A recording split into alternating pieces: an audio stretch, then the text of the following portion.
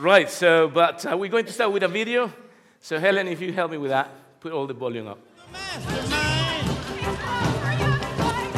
Run, run, Rudolph. Randolph ain't too far behind.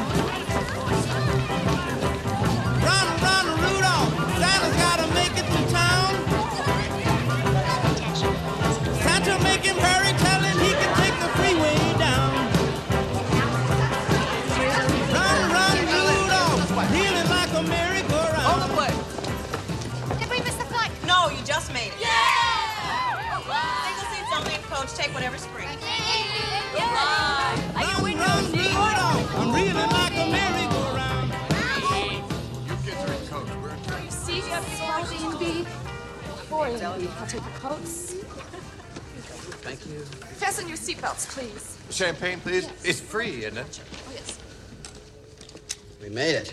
Can you believe it? Hope we didn't forget anything. I think that was still one of my favorite movies of Christmas, and I'm sure some of you are already watch it. Some of you have already played the piano, sing, all the songs, and I'm sure some of you are going to actually go and watch that movie. That's the scene that where all the family, McAllister's families are running, rushing because they need to catch the plane. Okay, this is Home Alone, and you know what? That is, even if it's one of my favorite movies, that scene actually makes me think about how, the phenomenon that happens at Christmas, most of us, it could happen to all of us, really. We're just all running around all over the place, and we leave the child behind. So we're going to be talking about this morning. We're still, we can get so busy visiting friends, having parties, eating all the good food, even serving at church sometimes. But when we stop and we actually examine our hearts, we lack joy. And we are full, temporary laughter, temporary, happiness, but doesn't last. And sometimes we need to examine our hearts. So I have some really special guests this morning. Matthew was actually mentioning last Sunday, and we were singing about them at the Christmas Carol last Friday. So can we give a big applause from far away? Just to visit us this morning, the three wise men are coming to visit us. And here they come. Look at them. They are so... Number one over there, number one, two, and three. Perfect. Thank you very much. Thank you very much for coming. Thank you very much for coming. Thank you very much for coming. Excellent. So surely you know this story. We actually been mentioning this for the last 3 Sundays, probably Christmas Carol. We all know the story about the three wise men. The story, we can find it in Matthew chapter 2, from 1 to 12. We're not going to read it this morning. We read it last Friday. But that's where the story happens. But when you read the story, I don't know if it happens to you, but when I read that story, I'm full of conflicting emotions. It's like reading a really good story and what's going on. In one hand, we get all excited about what these three guys did and everything what they're saying and all of that. And in the other side, I get really emotional and scared about, what's going to happen with this beautiful baby in the hands of these horrible Herods. It's like if you actually practice for this sort of.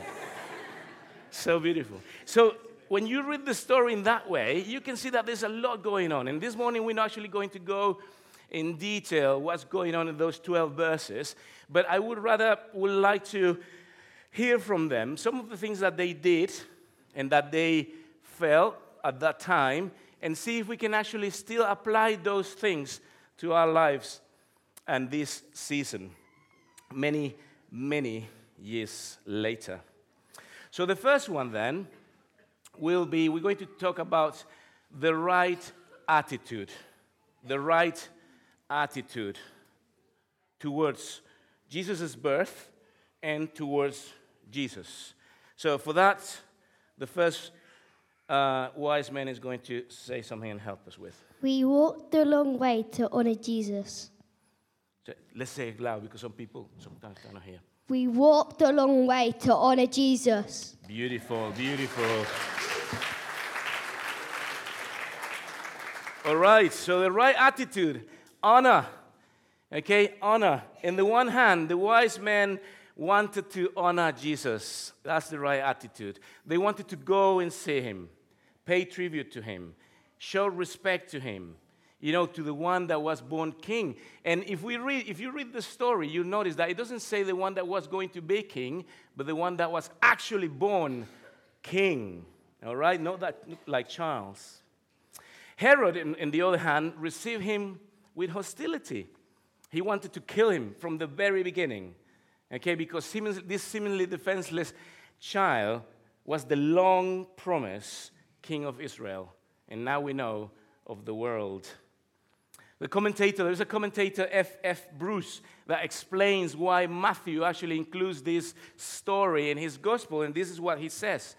The main purpose is to show the reception given by the world to the newborn King Messiah.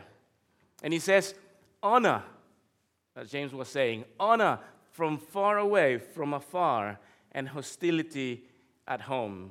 So the right attitude, honor. The question for us this morning then is, what is our attitude as we receive the birth of our Savior? What is our attitude towards Jesus? Is it perhaps indifferent?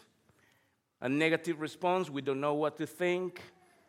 Or do we fill ourselves with the desire to honor him, to honor Jesus as the wise men did, with admiration and respect? So let's think about that. We truly, truly honor Jesus by lifting him up to have the highest place, nothing else, in our hearts, in our minds, and therefore our lips and our actions. So that's the first thing I would like to touch, the right attitude, that's honor. Second one, the right purpose and stance. And we hear from the second wise man. We came, we saw, and we bowed to worship Jesus. Yes. Beautiful. So they came, they saw, they bowed, and they worshiped. So what's the right purpose and the right stance? Christmas is worship. Worship. So this makes us think about, analyze or think about the purpose which we may many times approach Jesus. In the case of the wise men, they arrived to Jerusalem to worship the king who had been born. Of course, the king was just a helpless boy that probably was just crying and crying as the other babies do. But the wise men actually recognized that baby was the king. Now we know the king was not just the king of Israel, but the king of all the nations. We were celebrating a week ago the international carols, and we were celebrating him as the king of all nations, the king of the universe. So the purpose was to reaching Jerusalem was to, in verse 2 you can find this, was to worship Jesus. How are we approaching Jesus this season? Are we approaching him to worship him? Or do we sometimes intend to do like Herod? Like deep down, we want actually to prevent him from reigning in our lives. So let's devote our words, actions, and attitudes this season, and every season really. Let's totally focus on him. So the first one then is the right attitude. Let's give Jesus honor. Second one, the right purpose. Let's give Jesus all the worship that only Jesus deserves. And the third one then is the right outcome. The right outcome. And we have our third wise man coming to say something. Come here. We were filled with joy because of and by Jesus.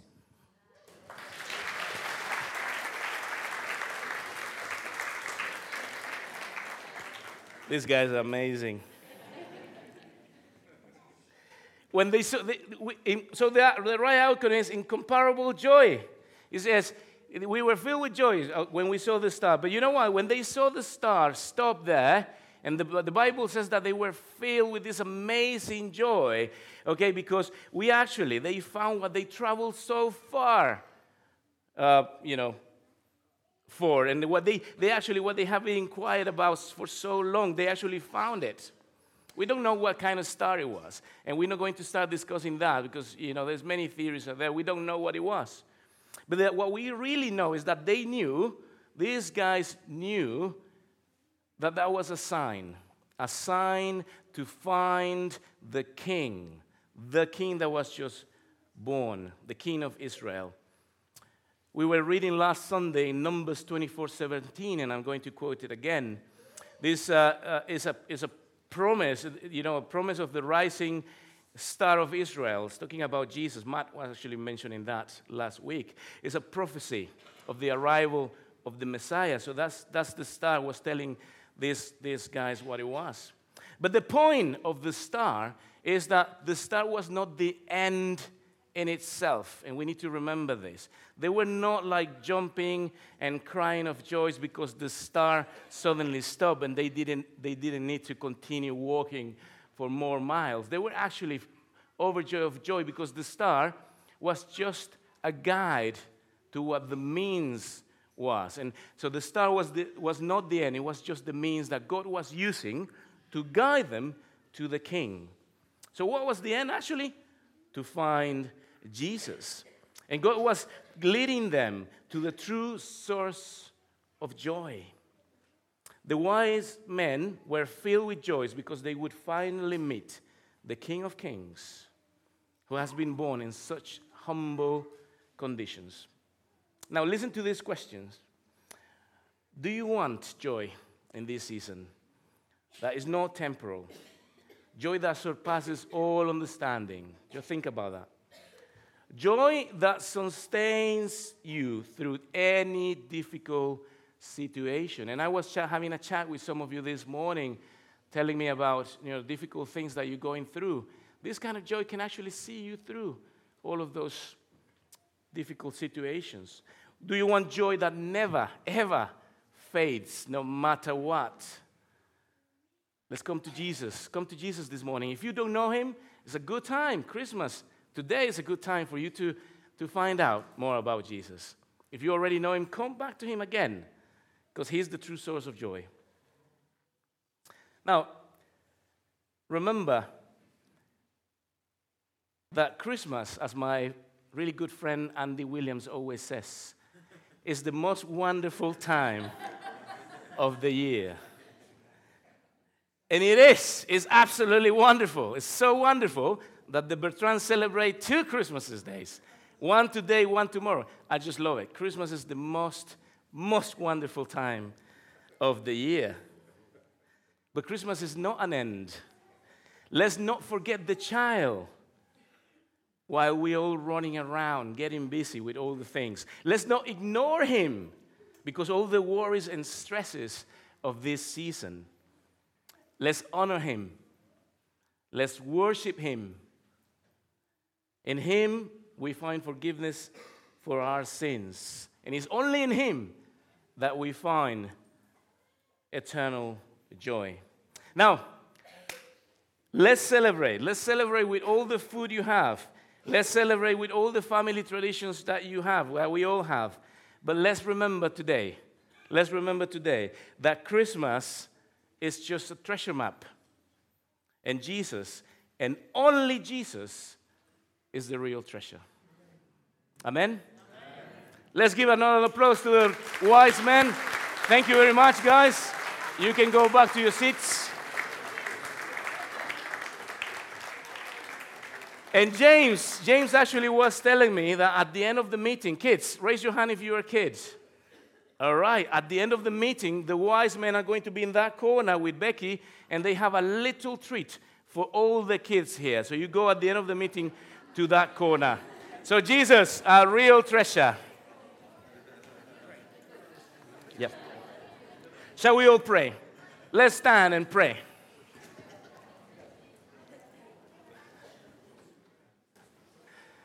Jesus, you are so beautiful. So wonderful. And we just want to say this morning here that we love you. We love you with all our hearts. Jesus, we pray that we're not going to get distracted. that yes, we're going to enjoy everything that this wonderful season brings. All the parties, all the food, all the same family. That's just wonderful things that you actually have given us to enjoy. But we're not going to let those things to distract us from what is really important, which is you. You came to this earth as a baby, and we know what you did later on. You grew up, but you died on a cross to give us salvation, to give us eternal life and eternal joy. So, Lord, help us to focus our minds in you and enjoy the rest, but focus our minds in you and to share this good news with others. In the name of Jesus, amen.